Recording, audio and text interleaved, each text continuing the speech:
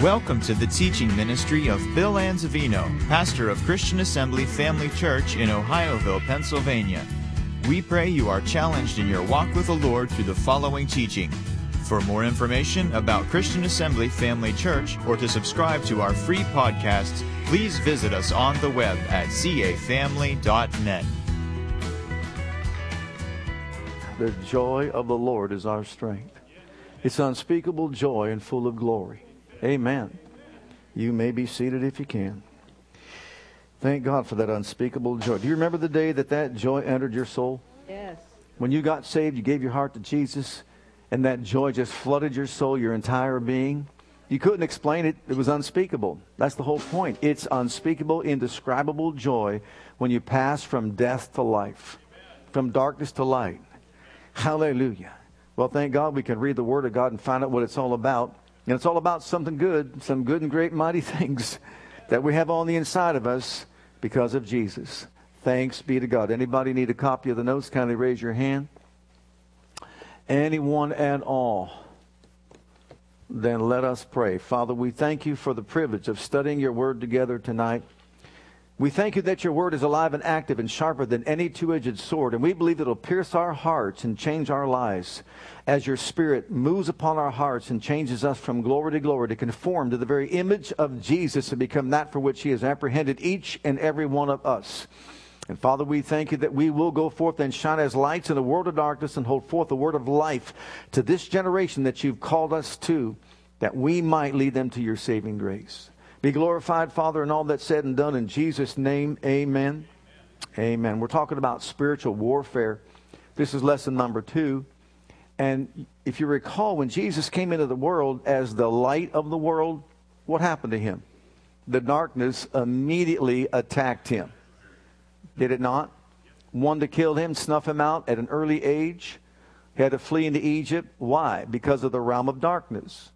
And so just a quick review of some of the things that we talked about last week to get us up to date if you weren't here before. There is, number one, an invisible world. We don't see beyond this realm, but there is an invisible world. And if he were to remove the curtain that separates the two, we could see all kinds of activity taking place in the realm of the Spirit, whether they be angelic beings or demonic forces and influences that are out there. So there's an unseen realm that made the seen realm that we live in. Secondly, we're all of us involved in a spiritual warfare, no matter who we are. Whether we realize it or not or recognize it or not, every day when we get up, we are engaged and involved in a spiritual warfare. And it's up to us to be informed about that and know about that and do our part, praise God, to rise up victorious over every adversary. Thirdly, our spiritual eyes need to be open to see those things. Not just the fact that there's demonic influences and forces that are out there against us, but also there's more to be with us than to be with them. We've got angelic beings, praise God, all around us. Thank God for your angel.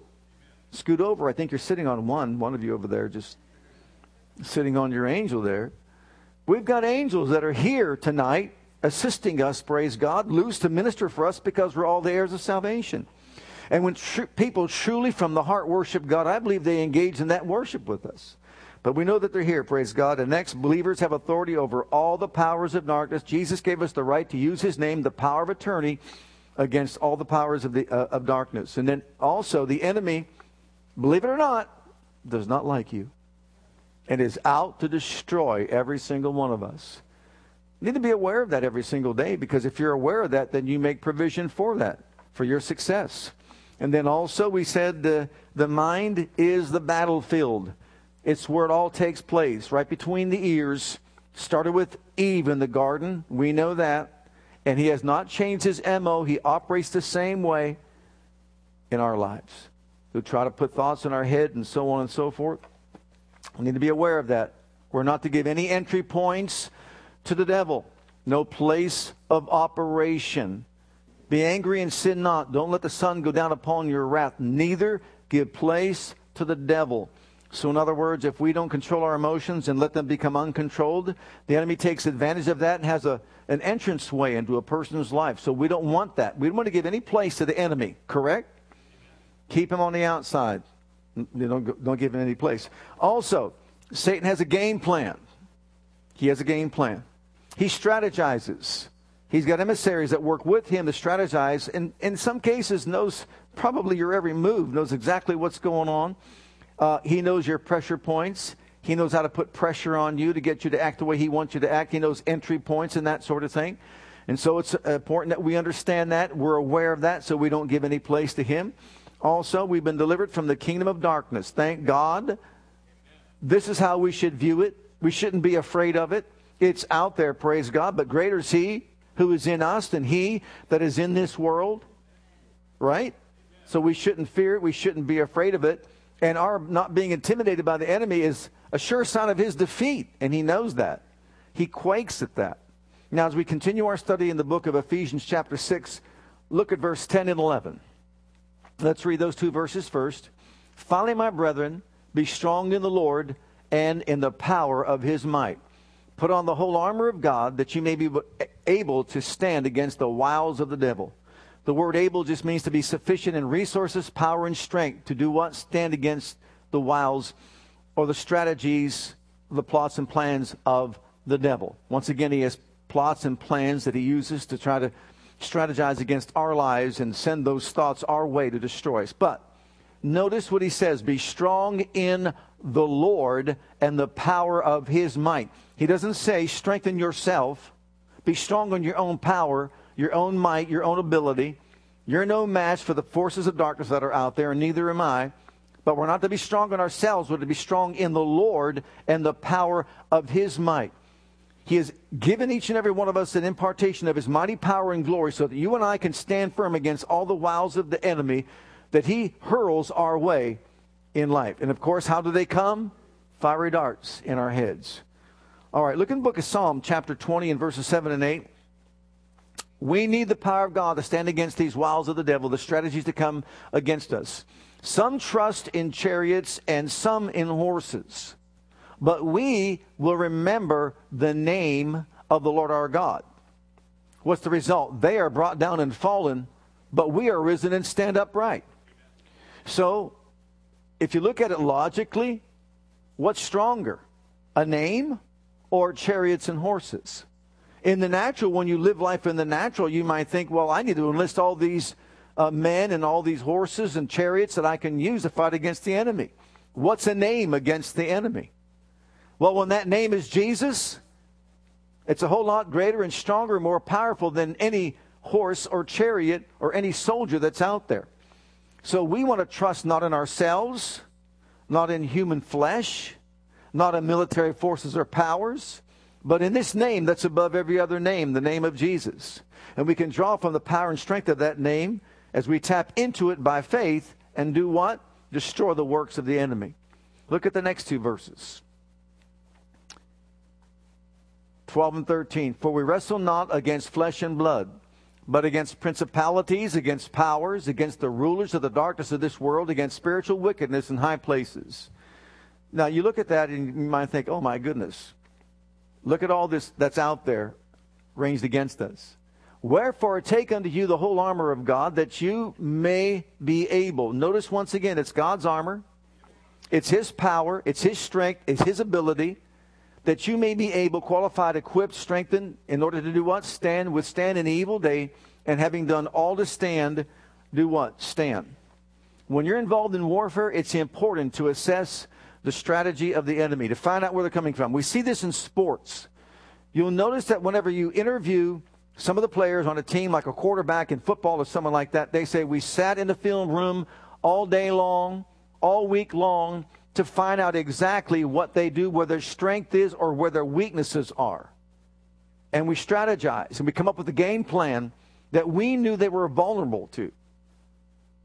Maybe we couldn't beat them on paper, but we could certainly out-strategize them. And so even though they may not have been the better team, they won the game because they used their head to strategize. We also must understand how the enemy operates and how he works. If not, we could be at a disadvantage. Now, we first of all think about the objectives of the enemy. What's he come to do? Steal, kill, and destroy. What else does he do? He blinds people's minds from coming to Christ. He keeps people from coming to saving grace. Isn't that what we're told in 2 Corinthians chapter 4? Absolutely. So that's another objective that he has. And then also, if you become a believer, what's another objective? To keep us from being effective in serving the Lord. It's exactly what he wants to do. So if he can't steal, kill, and destroy, if he can't keep you from coming to Christ, he'll certainly want to keep you from walking with God and serving God faithfully and fulfilling the life mission that he's called us all to. That's exactly what he'll try to do. Another thing important about the enemy is to know this. There's a difference between flesh and evil spirits. Flesh must be crucified. Evil spirits must be cast out. Flesh cannot be cast out. Evil spirits cannot be crucified. Oh my. Now think about that for a while. Evil spirits got to be cast out. They can't be crucified. Flesh must be crucified, cannot be cast out. I can see people casting out flesh, casting out calories, casting out everything that you can think of. But it's a work of the flesh, and the work of the flesh must be crucified and not cast out. It'd be nice if you could cast it out, but it can't be cast out. That means it has to be dealt with by faith. Paul said, I worked with my flesh. I got to keep it under. I have to beat it silly so I don't let it have its way. And that's part of our Christian walk, and the enemy knows it. So he'll put pressure on the flesh. Why? Because he wants to have his way. Now, it's also true that there are certain activities of evil spirits that they try to get us to get involved in. And what will they do? They will entice us to enter into sin. Remember, James talked about you're enticed when your flesh is put under pressure to do certain things.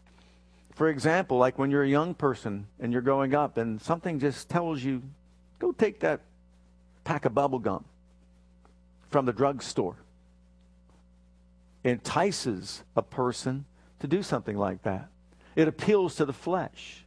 Now, if it's a boy, it's just to get away with it. Didn't really want the gum, just wanted to see if he can get away with it. But the enemy will use, these are his tactics, these are his strategies, enticement. And then also, he'll use harassment. He'll try to harass you to have his way, to get you to become vulnerable and to act the way he wants you to act. For example, maybe you've had a difficult day. Anybody ever have a difficult day? Maybe you had a difficult day. And it's seemingly things are not going your way. It started when you got up in the morning and you stepped on something and hurt your foot. And then you tried to shave and you nicked yourself. Then you got in your car and it wouldn't start.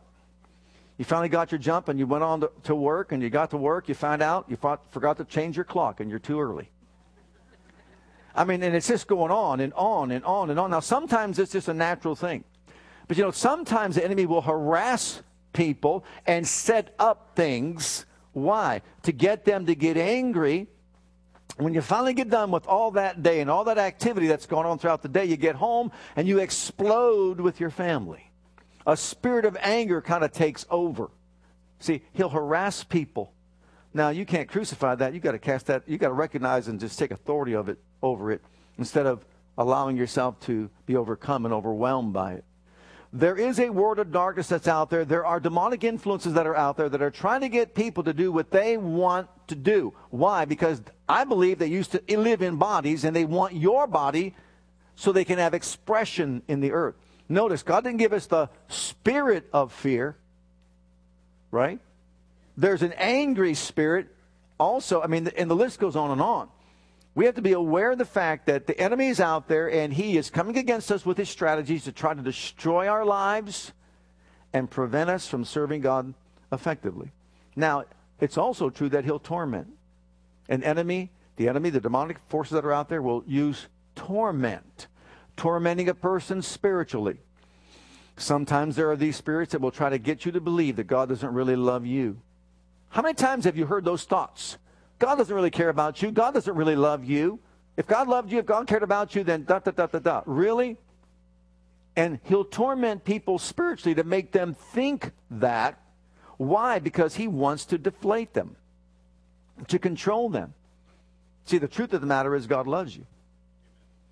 Isn't that hard for people to believe, even though he sent his son to die on a cross?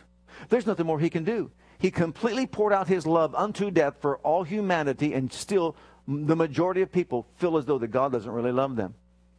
and make them feel like as though they're worthless. He'll also torment people emotionally. Emotionally, for example, someone hurt your feel bads today? Anybody hurt your feel bads? And you got so upset because they hurt your feel bads that you now are angry with them and you do not want to forgive them. And he'll come along, sit on your shoulder and just say, I can't believe they really did that to you. If I were you, I would never forgive them ever, ever, ever, ever, ever forgive them at all. And if you fall victim to it, there you are, listening to all that and say, I just can't forgive them. I've talked to people, I just can't forgive them. You have no idea what they did to me. I can't forgive them. I just can't forgive. No matter what you say, I can't forgive them. Guess who you'll be turned over to if you don't forgive them? The what? Tormentors. Tormenting, they'll torment you. So, emotionally as well, then physically, to torment people physically. Read your Bible. What do you discover? The woman that was bowed over was tormented by the devil. Jesus healed all that were, what? Oppressed of the devil. So the enemy will use torment and try to torment people and make them think things that they're experiencing in their lives really are orchestrated by God when they're really not. And then also, what about he'll compel people to do things? To compel means to use force. You've heard it said that the Holy Ghost will nudge you, maybe, and try to prod us to do the right thing. A witness of the Spirit, a leading, a gentle leading and guiding. But the enemy will be all over you. Go ahead and do it. Go ahead and do it. Go ahead and do it. Go ahead and do it. Remember, David was talking about how I'm going to hold my peace. I'm going to hold my tongue. I'm not going to say a word. I'm not going to say a word. And there he said, there I was, but I was musing. I mean, to tell you, he was doing a slow burn. And I'm sure there was a voice behind him just saying, go ahead and let go. Go ahead and let go. Go ahead and let go. Go ahead, like pushy. The devil is pushy. The Holy Spirit will lead us. But he will push us, compel us to do something that he wants us to do. We need to recognize this is the work of the enemy. These are demonic influences and forces that are out there that are trying to get their way in our lives. And you know what the ultimate thing is? To tarnish our testimony and ruin our witness. If you're on the job, somewhere where you work, you're trying to witness to people, and you act out of sorts, so to speak, they're going to look at you and just say, you're no different than anybody else in this place. And you want me to have the God that you serve? Remember, he's always trying to get us to ruin our witness and tarnish our testimony so he can make us ineffective in our service for the Lord. And then also, what about this one? He'll enslave people. He'll enslave people. And he'll use entrapments to do so. People are enslaved by alcohol. They become alcoholics. And alcoholism is an enslaving thing. And there are spiritual forces behind it. Those that are engaged in pornography, once again, enslaved by it. Why? Because they're unclean spirits that are just humming around. Now, if you're a Christian, that spirit's not living in your spirit, but that spirit is sitting on your shoulders trying to get you to do what he wants you to do or what it wants you to do. And so it's important we recognize that. And there's other things that the enemy will use. Deceit. He'll deceive people. He'll get people to be defiled. But let's go on back in our notes there. Look at number 14, verse 14. We have a spiritual enemy. We need spiritual powers. Because we're facing a spiritual enemy, we can't fight spiritual battles with natural carnal weapons. So stand therefore, having your loins girt about with truth. This is the first part of that verse. Verse 14, part A. The loins girt about with truth. This is what holds all of the armor together. And it's a twofold meaning. Number one, we need to know the truth. Remember what Jesus said in John 8:32? Ye shall know the truth, and the truth shall make you free. We shall know the truth. We've got to become intimately, personally acquainted with the truth. This is a spiritual weapon we use against the enemy. We must know it, and then also, secondly, we must be a doer of it, or we must walk in the truth. Remember 3 John 3. Everybody knows 3 John 2. But what about 3 John 3? Look at what verse 3 says. For I rejoiced greatly when the brethren came and testified of the truth that is in thee, even as thou walkest in the truth. To walk means the way we behave, the way we act, our conduct, how we carry ourselves. So number one, when he's talking about the belt of truth that holds everything together, and remember whose armor it is? It's the armor of God. It's not our armor. It holds everything in place. Number one, we need to know it intimately and be a part of it. And then number two, we need to walk in it. So it's one thing to know it, it's another thing to walk in it. We're to walk in the light of the truth of God's word, to carry it out in our daily life, to behave according to what thus saith the Lord. Now look at these scriptures we have here. 1 Corinthians chapter 5, beginning at verse 1. Here's someone who's in the church, the Corinthian church. Here's someone, I'm sure, who sat under good teaching, who knew the truth, knew the word of God. It's reported commonly that there is fornication among you, and such fornication is not so much as named among Gentiles, that one should have his father's wife or stepmother. And you are puffed up and have not rather mourned that he that had done this deed might be taken away from among you. For verily, as absent in body but present in spirit, I, he said, have judged already, as though I were present, concerning him that had done this deed. In the name of our Lord Jesus Christ, when you are gathered together, and my spirit with the power of our Lord Jesus Christ, to deliver such an one to whom? Satan. For what reason? To destroy the flesh, that the spirit may be saved in the day of the Lord Jesus. Notice, here's someone who may know the truth, but is someone who is not walking in the truth, who was approached, I'm sure, by others to tell him, this is not right to live this way. This is wrong what you're doing. You know, people can become callous to the truth, even though you may know the truth. And it doesn't impact us like it should impact us. When you're first saved, you're sensitive to all the Word of God, to the truth that you're learning. But as time goes on, as Paul said in 1 Corinthians, we could have our conscience seared as with a hot iron.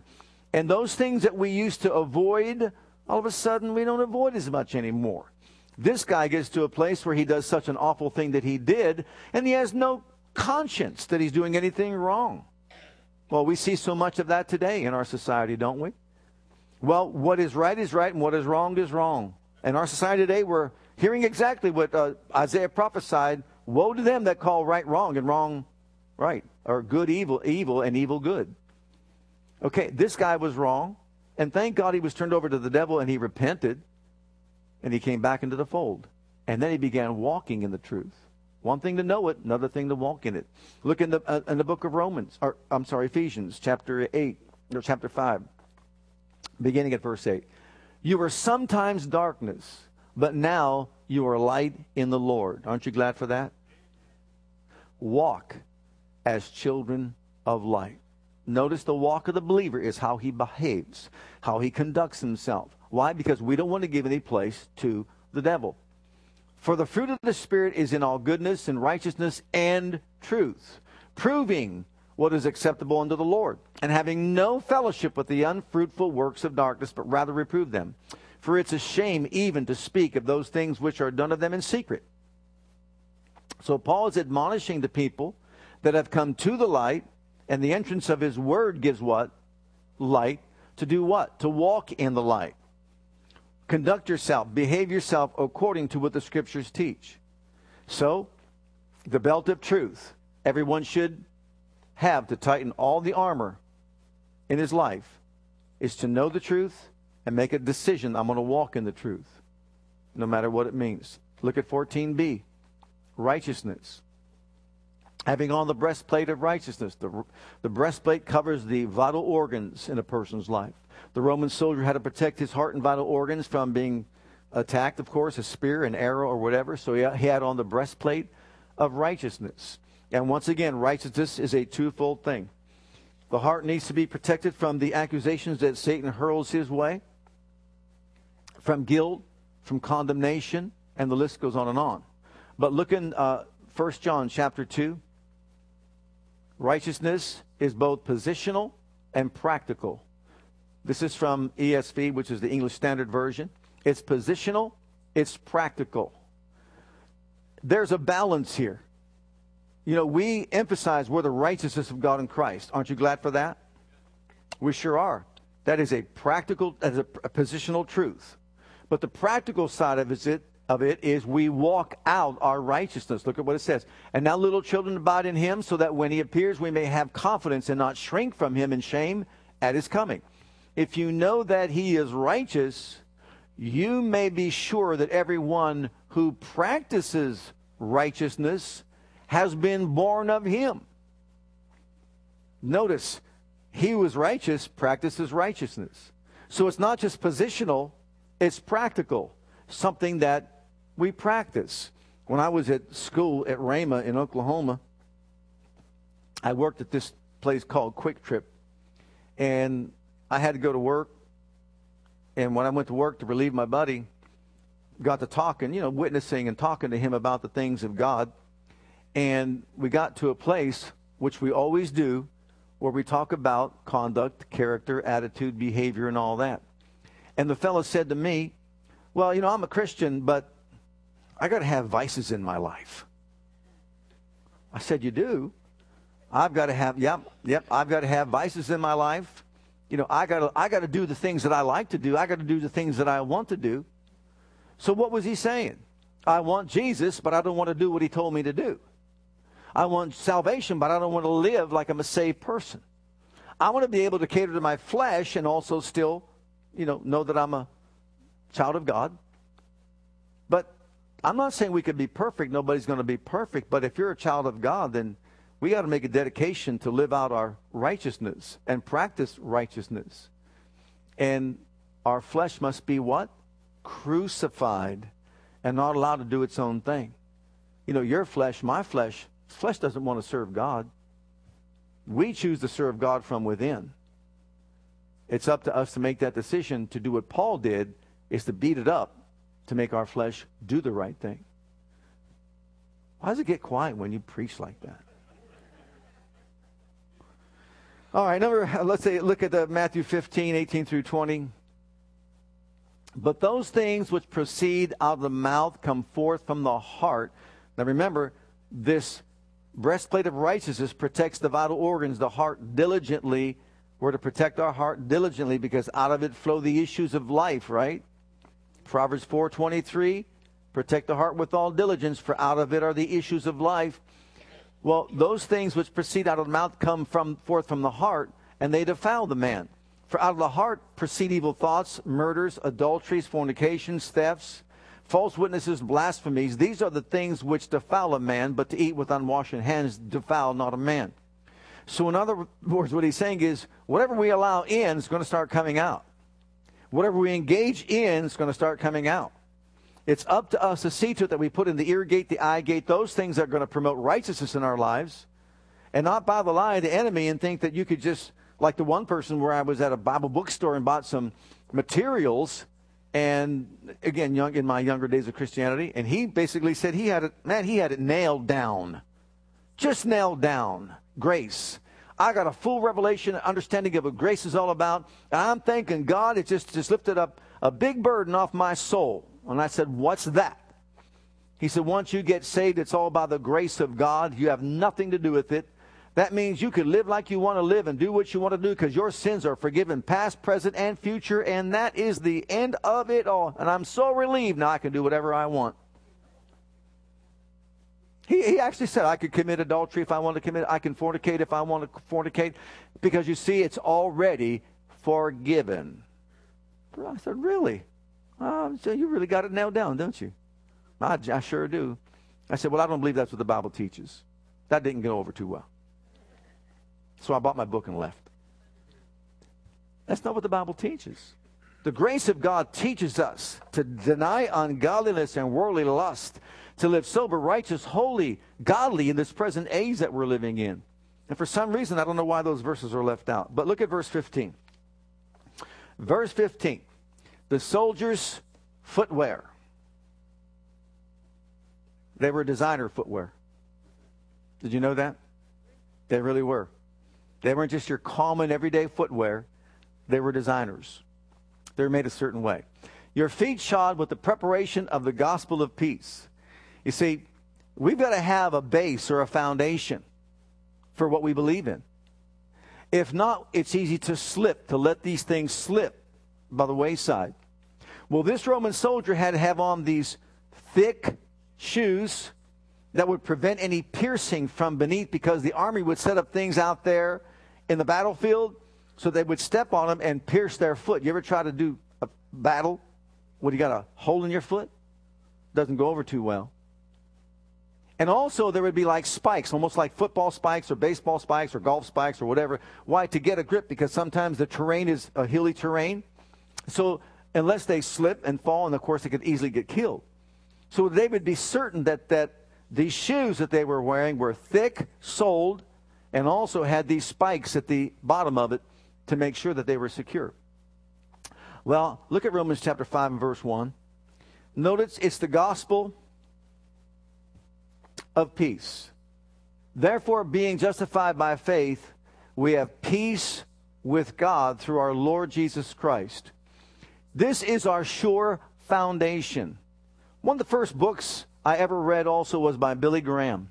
You know what it was called? It was entitled Peace with God. Anybody remember that book?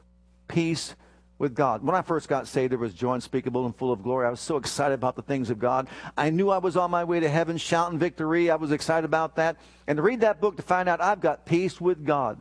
All the unrest in a person's life, all these things that are causing them to fret and worry, have anxiety and fear and frustration and all that, remedied by understanding the peace that we have with God. Oh, thank God, thank God. Don't fear those that can destroy just the body, he said. Fear the one that can destroy your body and soul in hell. So thank God for the peace that we have. We've been reconciled to God, and that's my sure foundation. And praise God, I'm on my way to glory. But then secondly, it's also an understanding that we are ministers of reconciliation. And we are to share with others the gospel message. And you know, when we do that, it impacts our lives as well. Look at Romans chapter 10 and verse 15. How shall they preach except they be sent? As it is written, how beautiful are the feet of them that preach the gospel of peace and bring glad tidings of good things. You realize every single one of us is a minister of reconciliation, and we are to preach the gospel of peace and let people know they can have peace with God. They can have peace in their souls. They can have rest. Praise God. That's part of our sure foundation. Our feet are shod with the preparation of the gospel of peace. We're at peace with God, and we're going to let other people know they can have peace with God as well. And you know what that does? I know it just upsets the enemy beyond words. About to pull his hair out if he has any. Because we're letting people know, look, it's real in me. I was lost, but I'm found, praise God. I was blind, but now I see. I thank God for the peace of God that I have that passes all understanding to keep my heart and my mind through Jesus Christ my Lord. And you can have it too, if you want it. It's up to you. 16, the shield of faith. Above all, taking the shield of faith, wherewith you shall be able to quench all the fiery darts of the devil, all the suggestive thoughts. This is a battle that's in the mind. All these pieces of armor are dealing with the way a person thinks about God and about himself. This is our unshakable faith in the promises that God has made. Also the purchases by the blood of Jesus Christ. Everything that belongs to us, praise God, by faith we activate. By faith we receive. And remember when the Roman soldiers would gather together in time of warfare, especially if they were to, let's say, come up into a castle somewhere or the walled city somewhere, and they're sitting up there and they're shooting their fiery arrows toward the people. These shields were big shields, almost like the size of a door. And they put those shields next to each other, and what they would do is wet the front of them, and when those fiery arrows would come, if they would land in one of the shields, it would just quench it and put out the fire so that they wouldn't get burned. He's talking to us about understanding our need to know that we can, no matter what the enemy hurls our way, quench every fiery dart, because the Word of God provides the word that we need to produce faith that will enable us to overcome every fiery dart he hurls our way. So there is a word for every dart, you can say, every missile, every arrow that he shoots our way. We get a hold of what it says, we embrace it, we believe it, we use it, we declare it, we decree it, praise God, and we protect ourselves. Now notice this. It's also important to notice this. When they were out there and the army's coming against them, they put up those shields. In some cases, they would make a barrier all the way around themselves with these shields. What does that tell us?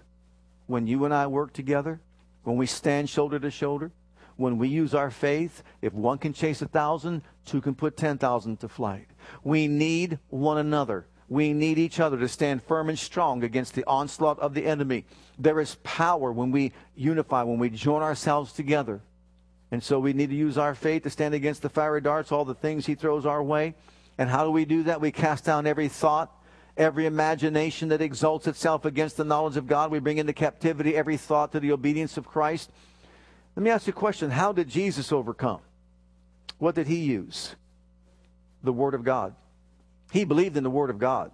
And you'll see that more in a moment. Notice in verse 17, the helmet of salvation. The helmet of salvation. This is having our head on right. Take the helmet of salvation. This helmet of salvation is the hope that we have of our salvation. You know, the Bible says we're saved by grace through faith, right? But also it says we're saved by hope. Now, was Paul confused because he wrote both statements? He wasn't confused. We have a blessed hope. We've been saved by grace through faith. We're born again, washed in the blood of the Lamb. But also, there's motivation for us to serve the Lord, to walk with God. And the enemy doesn't want us to know it. But look at John's Gospel, chapter 6. You will notice this. This is the helmet of salvation. This helps us keep our head on straight no matter what. Jesus said some things that were hard for the people to hear. When he said, I'm the bread of life that came down from heaven. Unless you eat my flesh and drink my blood, you have no life in you. It was hard for these people to hear that. Many could not embrace it. And many walked away from him. From that time, many of his disciples went back and walked no more with him. Then said Jesus to the 12, will you also go away? Then Simon Peter answered him, Lord, to whom shall we go? Thou hast the words of eternal life, and we believe and are sure that thou art the Christ, the Son of the living God. In other words, the helmet of salvation is thinking the right way. They could have been tempted just like the others to walk away. What do you mean eat your flesh and drink your blood? Do you realize how bad that was to make that kind of a statement? They don't eat, you don't drink blood. It's against what they believed. It's against what they were taught. You don't drink blood, strangle things, and even in the New Testament don't eat things that are strangled because the blood's still in. So Jesus made that declaration, and many of them left him. But when he asked them, you going to leave me too? I got my head on straight. I may not understand some things, but only you have the words of eternal life. I'm going to listen to what you do, what you say. I'm going to follow you. Doesn't matter what. Because only you have the words of eternal life. And that is the right attitude to have. Look at 1 John chapter 3, verse 3. Well, go to 1 Corinthians first. Look at that one first. 1 Corinthians 15. Here the Apostle Paul, similar, making a statement. I protest your rejoicing which I have in Christ Jesus our Lord. I die daily. If after the manner of men I have fought with beasts at Ephesus, what advantageth it me if the dead rise not? Let us eat, drink, for tomorrow we die. Be not deceived. Evil communications corrupt good manners. Awake to righteousness and sin not. For some have not the knowledge of God. I speak this to your shame. What's Paul telling these people? Look, if you have no hope of salvation, if you have no hope of a resurrection, if you think there's no afterlife and this is it when you die, go ahead and eat, drink, and be merry, and get your fill of life while you live on the earth, if that is the end of it all. But I'm telling you, you have no revelation, you have no understanding of the unseen realm that's out there, and that you're an eternal spirit being, and you will live on forever. Beloved, we have a hope of salvation. We have a hope that one day we're going to be glorified. Look at 1 John 3 and verse 3. Why would Peter and the others leave when he only had the words of eternal life? They didn't. They knew. And here Paul is saying, look, I fought with beasts at Ephesus because I have a hope of salvation.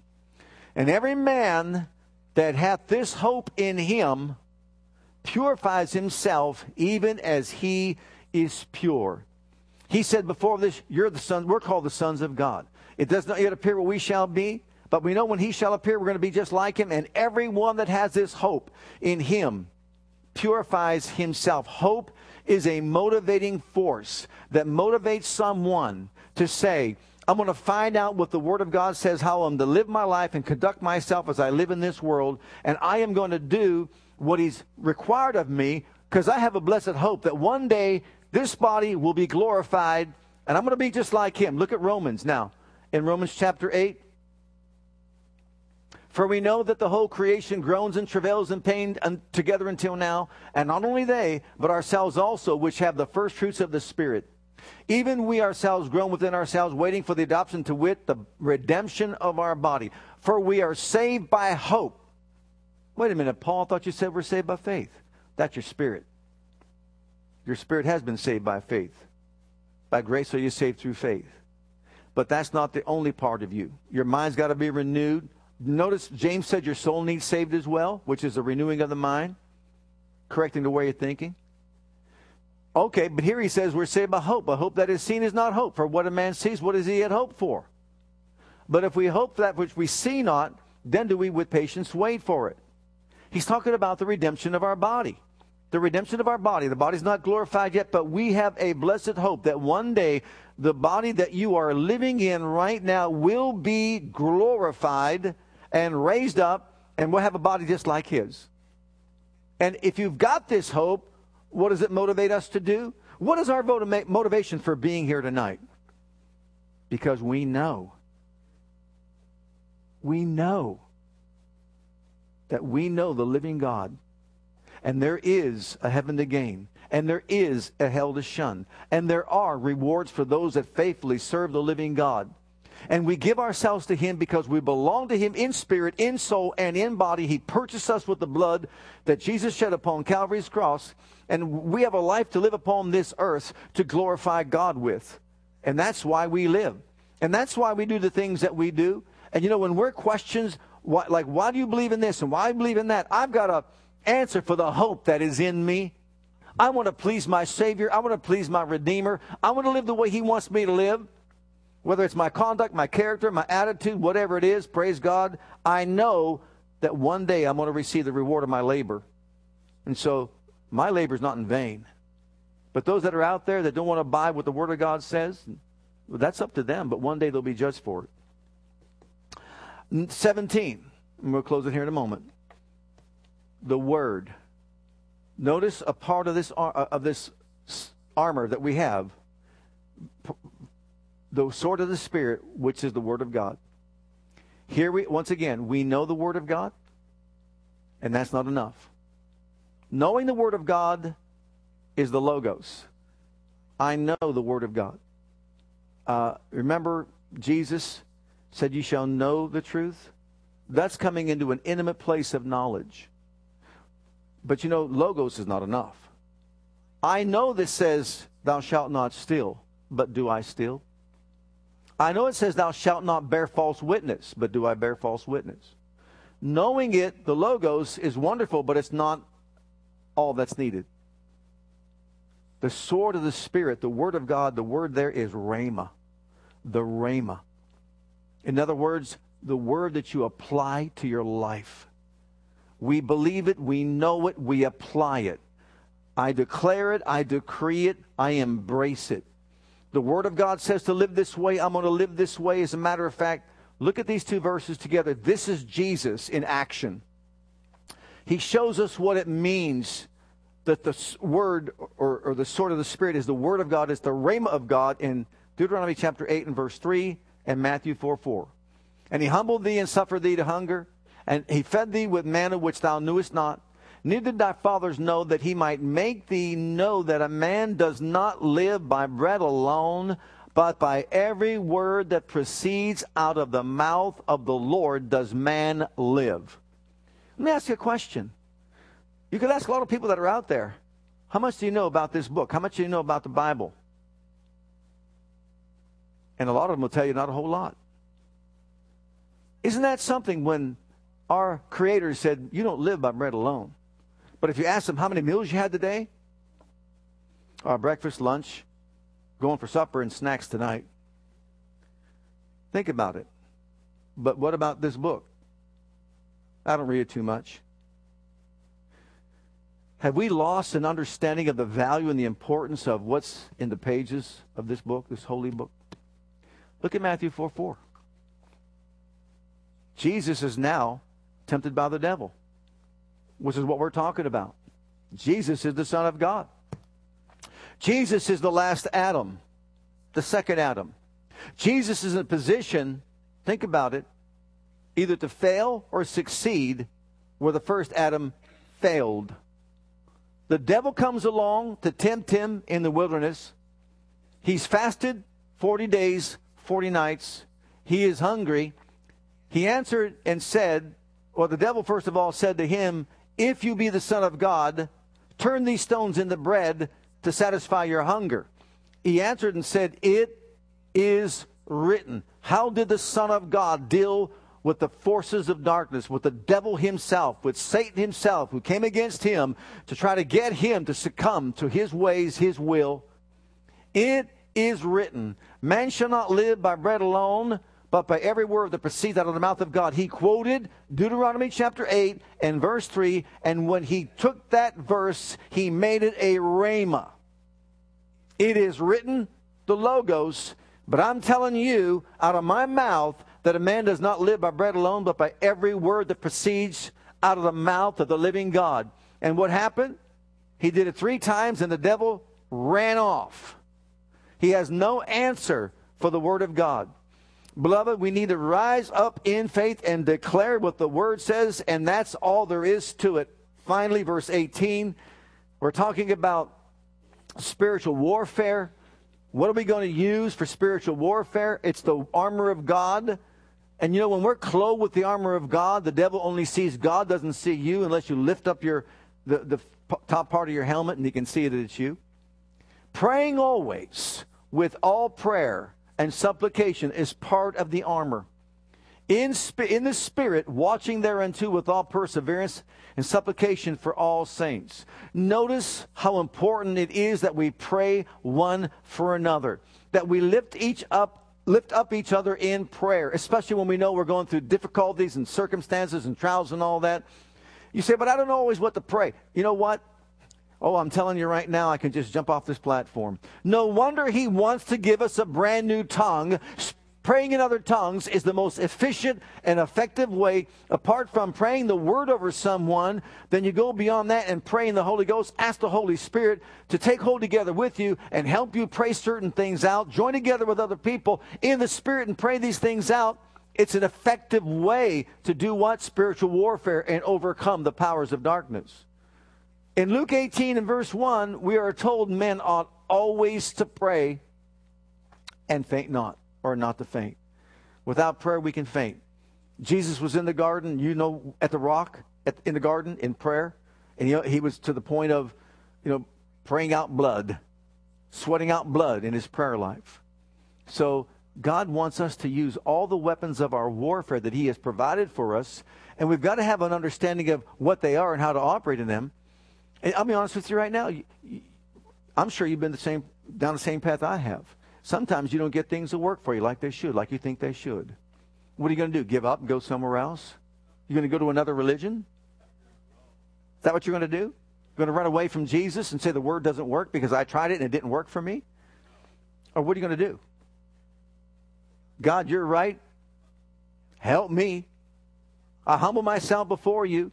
If the word says it, I believe it. That settles it. Whether I believe it or not, it settles it because you said it. But I'm going to do my best to continue on, praise God, because you have the words of eternal life. You have the words. You've got the equipping of the Spirit that I need. I'm putting you first, praise God. I'm going to walk in the light of what your word says, and I believe you're going to change me, praise God. So let's all stand together before the Lord.